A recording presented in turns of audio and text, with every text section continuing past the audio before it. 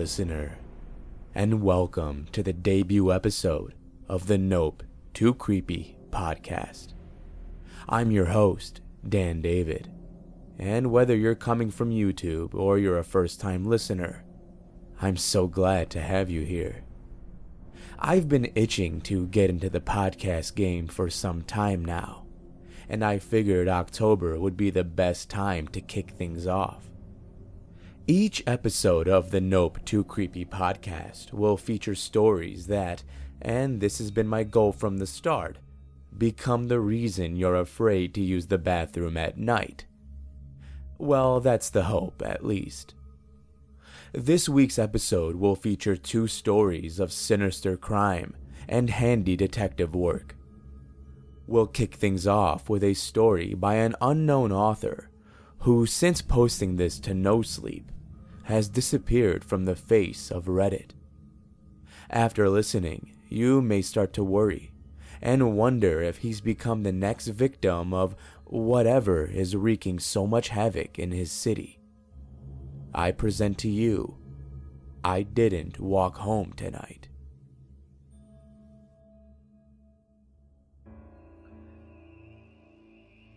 I've got this friend. I'll call him Mike, to keep things simple. And he's one of those people that loves to talk. One of those guys who talks so much that you know half of what they say is just bullshit, but he does it so easily that you feel what he's saying has to be true, because one, who comes up with this shit? And two, it rolls off his tongue so smooth that it couldn't be a lie. Plus, he's kind of a putz, and I know he couldn't pull this stuff out of his dome. He's into some morbid shit, and being at the PD, he definitely gets his, and my, fill. Moms killing their kids, old ladies melted onto love seats, cats rooting around in some dead hobo's belly, you know, run-of-the-mill messed up kind of shit. Anyway, the guy talks a lot. Now, I've gotten into this bad habit where I've started to record what he says without telling him. I know it's messed up, but people don't believe me when I share his stories and butcher them half the time. I hadn't seen him for a while, and whenever he and I didn't meet up, he always had enough stuff to fill a novel.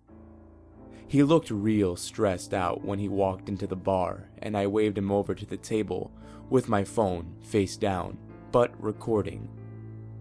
He sat down with a 1,000-yard stare, and it took a second for him to snap back into reality and start talking. I'm gonna put this into text as best as I can, so bear with me. Mike. We think we own the place, man. I mean, look around. Tables, lights, heating. Thank God it's colder than outside. I don't know, man. It feels all manufactured. Like we're pulling a blanket over our heads and everything is fine. 'Cause we're safe in here and everything is fine in our little bubble. Mike, what the hell are you talking about? Listen, I've been digging through some of the old case files again, and I found one of them from 20 years ago, and it's this bum, right? Standard deal, death by exposure, no family claiming the body, no ID, just another John Doe on the streets. But man, the pictures of this guy ripped to fucking shreds. I'm talking guts ripped out, femur cracked open, and picked clean. This guy was destroyed. Now, in the report, they say it was probably rats and dogs and whatever else. And since the guy was a bum, not much more went into it than that. I mean, who's gonna cry foul about some nobody freezing on the street just 'cause it made a mess on some dirty alley? So, it's the graveyard shift, and I've got nothing better to do, and I head back and start rooting around other cases from around that same time, and eventually I find another one. Same deal. Some bum. It's cold and he's dead. But the scene was a fucking horror show. This guy was ripped limb from limb, blood and guts strewn across the walls like he was tossed into a goddamn blender. The guy's arms and legs are picked clean, but again, dirty alley, rats, dogs, case closed. Let me get this straight, Mike. You mean to tell me that no one gave a shit about people being ripped apart in downtown? Bums, man. Not a whole lot of resources being funneled into the bum investigation squad. But yeah, I got curious, so next shift, I went into the records and parked myself there all night. And pretty much every night I could. It's been too cold for people to stir shit up, so I pretty much had as much time as I wanted. 22 files that may as well have been copies of each other. Now, at this point, I'm feeling like some kind of CSI, and I'm about to crack the next big serial killer with my face on some book. I'm matching dates, districts, and come to find out that they'd been moving deeper into the city. And then they sort of just cluster up in the slums. And then, nothing. Just nothing. Just when these things were all back to back, it stopped. All at once. And yeah, we were finding dead bums, but nothing like before. Wait. So, you mean to tell me the guy got his fill and then just skipped town? I don't think it was a guy. These fellas were torn apart. No guy could do what was in these pictures, man. I mean, now and then you see someone all hopped up on PCP and they can do some wild shit. But not like this. In one of these last files I looked through, someone did their homework. Probably some rookie or someone looking to make detective, but for some reason, this guy took some details down, and there was some footage. I couldn't grab the tape. God knows where that ended up. But the guy took a pretty good account and stuck it in the file, along with a couple stills. Apparently, one of the old warehouses round there had a security camera aimed at the street. Real long shot, and it catches the guy coming into frame. The bum was staggering down the street, drunk out of his gourd, when he suddenly stops. He kinda swivels around for a second, and then just stands still. Out of nowhere, the fucker just books it. He didn't make it very far though, 'cause halfway down the block, they found what was left of him. At this point, Mike starts to root around in his coat for a second, and then pulls out a folded piece of paper. He took that paper and tossed it at the table towards me. Now, at the scene, it was a clusterfuck, but more or less the same story. Bones and blood littered round, but here and there in the snow. It looked like there was a scuffle.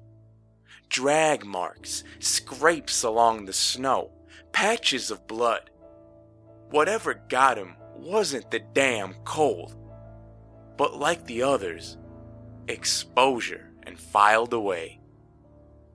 Wait, no one looked into any of this shit? 22 people get torn apart and no one bats an eye? Well, this went on for 4 months, throughout multiple districts, and it happened to bums, remember? Not people.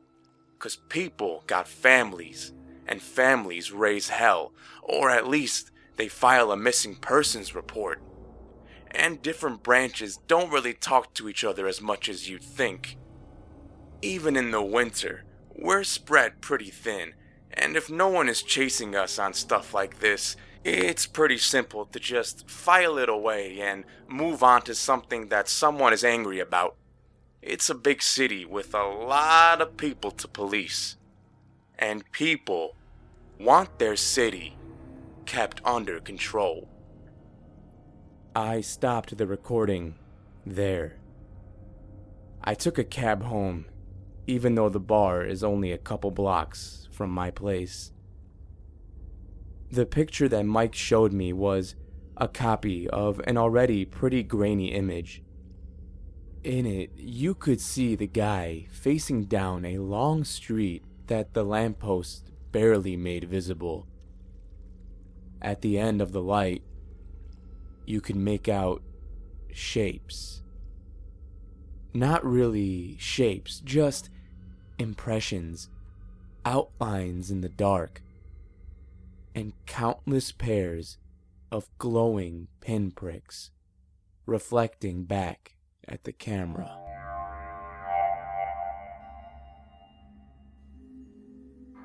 Our next story follows a detective who may just be facing the biggest crime of their career. A crime that has to be solved, or it may just cost them their life. But at the hands of who? From Reddit user Anoinia Prime. Here's a story titled, "We Found My Body, and I'm About to Investigate My Murder."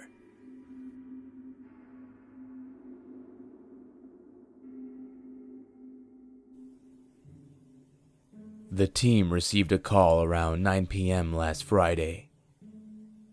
A group of construction workers were repairing an elevator shaft in an unsealed warehouse when they noticed the bloodstains and pungent stench. Then, a rotting arm dropped onto someone's head. They immediately dialed the emergency number, and we arrived 25 minutes later. The corpse was in the second stage of decay, and moving the elevator had partially dismembered it. It took the forensic team over 4 hours to scrape and extract every tidbit of the corpse. In the meantime, I, as the lead investigator, directed my team to brush for fingerprints, conduct interviews, and snap photographs.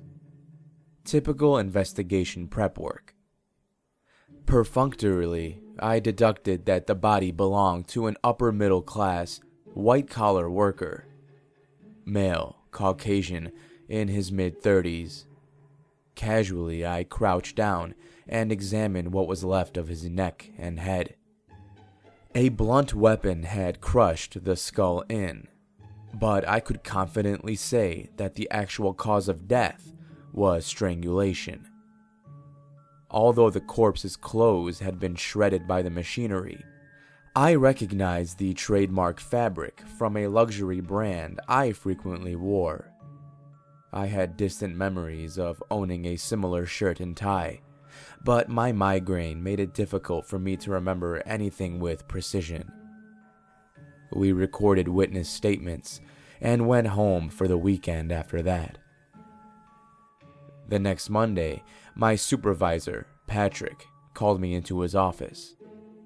Forensics had easily ID'd the corpse and found fingerprints on a blood-stained sledgehammer laying nearby. There was a horrible pounding sensation on my skull, and I was sipping my third coffee, but I immediately reported in. Looking me straight in the eyes, Patrick said, "This case is batshit." Feeling more alert, I peered at him from over the rim of my coffee mug. Patrick had a habit of classifying cases from boring to batshit. So far, the only case that ever earned the batshit rating was when 20-something infants were birthed and eaten by a pair of sisters and their father. This was my first time experiencing a batshit case.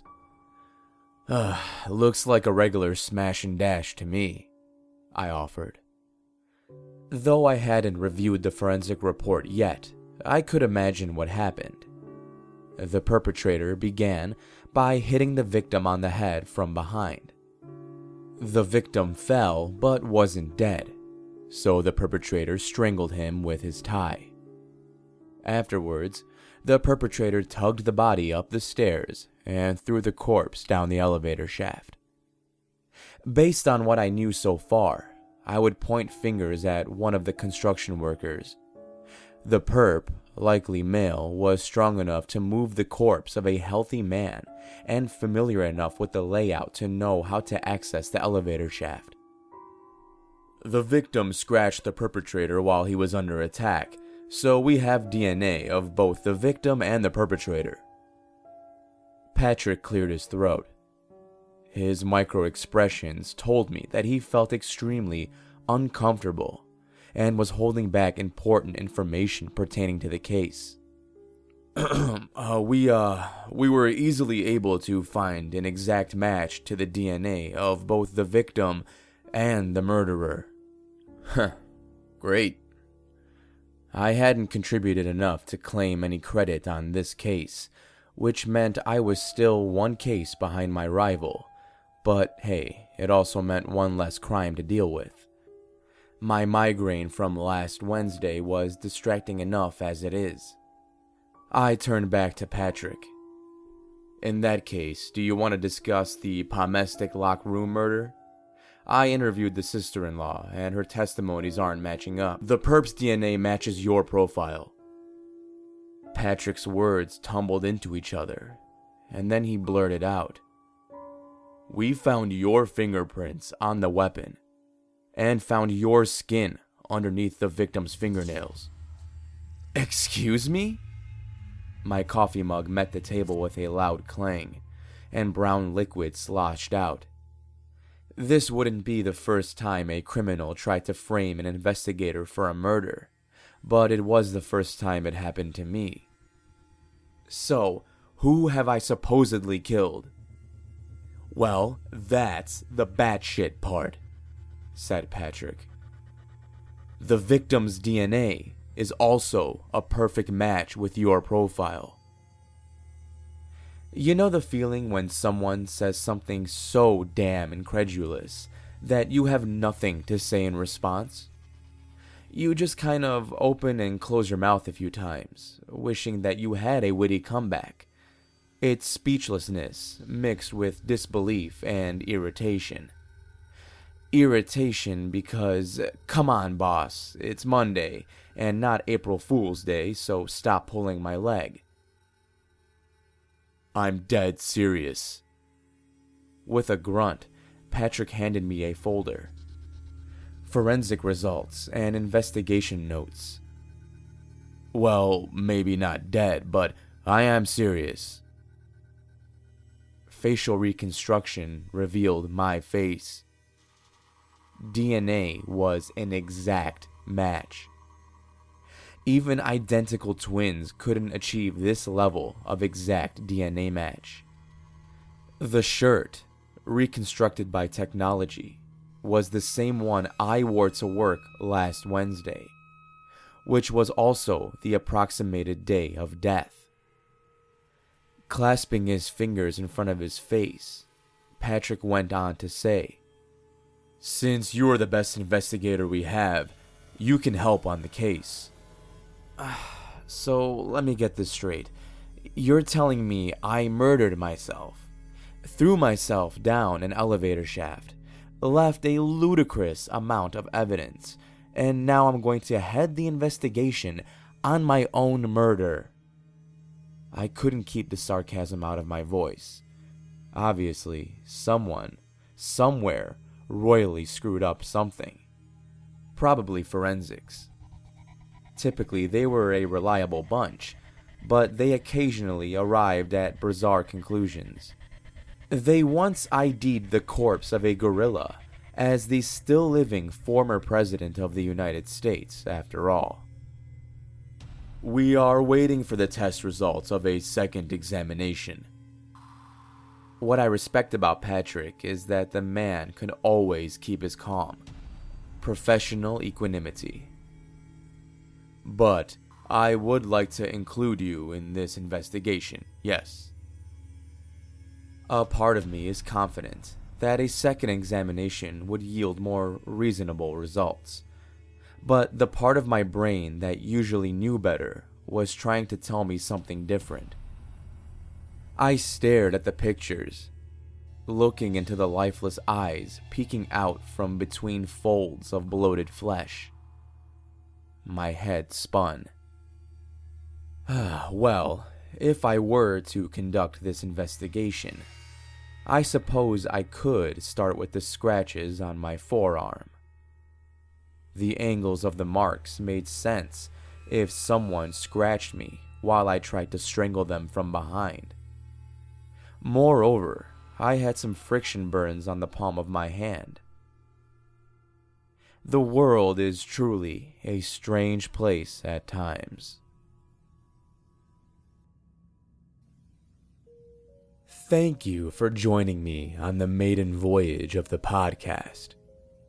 I hope you enjoyed yourself. If you did, you can always hear more on YouTube at youtube.com/nope2creepy. You can also connect with me on Facebook, Instagram, and Twitter, all under Nope2Creepy. Thank you to the authors of these awesome stories. Be sure to subscribe so you can join me on future episodes. Due to being new to this format, I think the best course of action will be to go slow and steady for now. That means one episode every 2 weeks. Once I get the hang of things, that will probably change, but for now, we'll just stick to 2 podcasts a month. So until next time, stay safe out there. This is your host, Dan David, and I'll be seeing you in the next episode. Nope.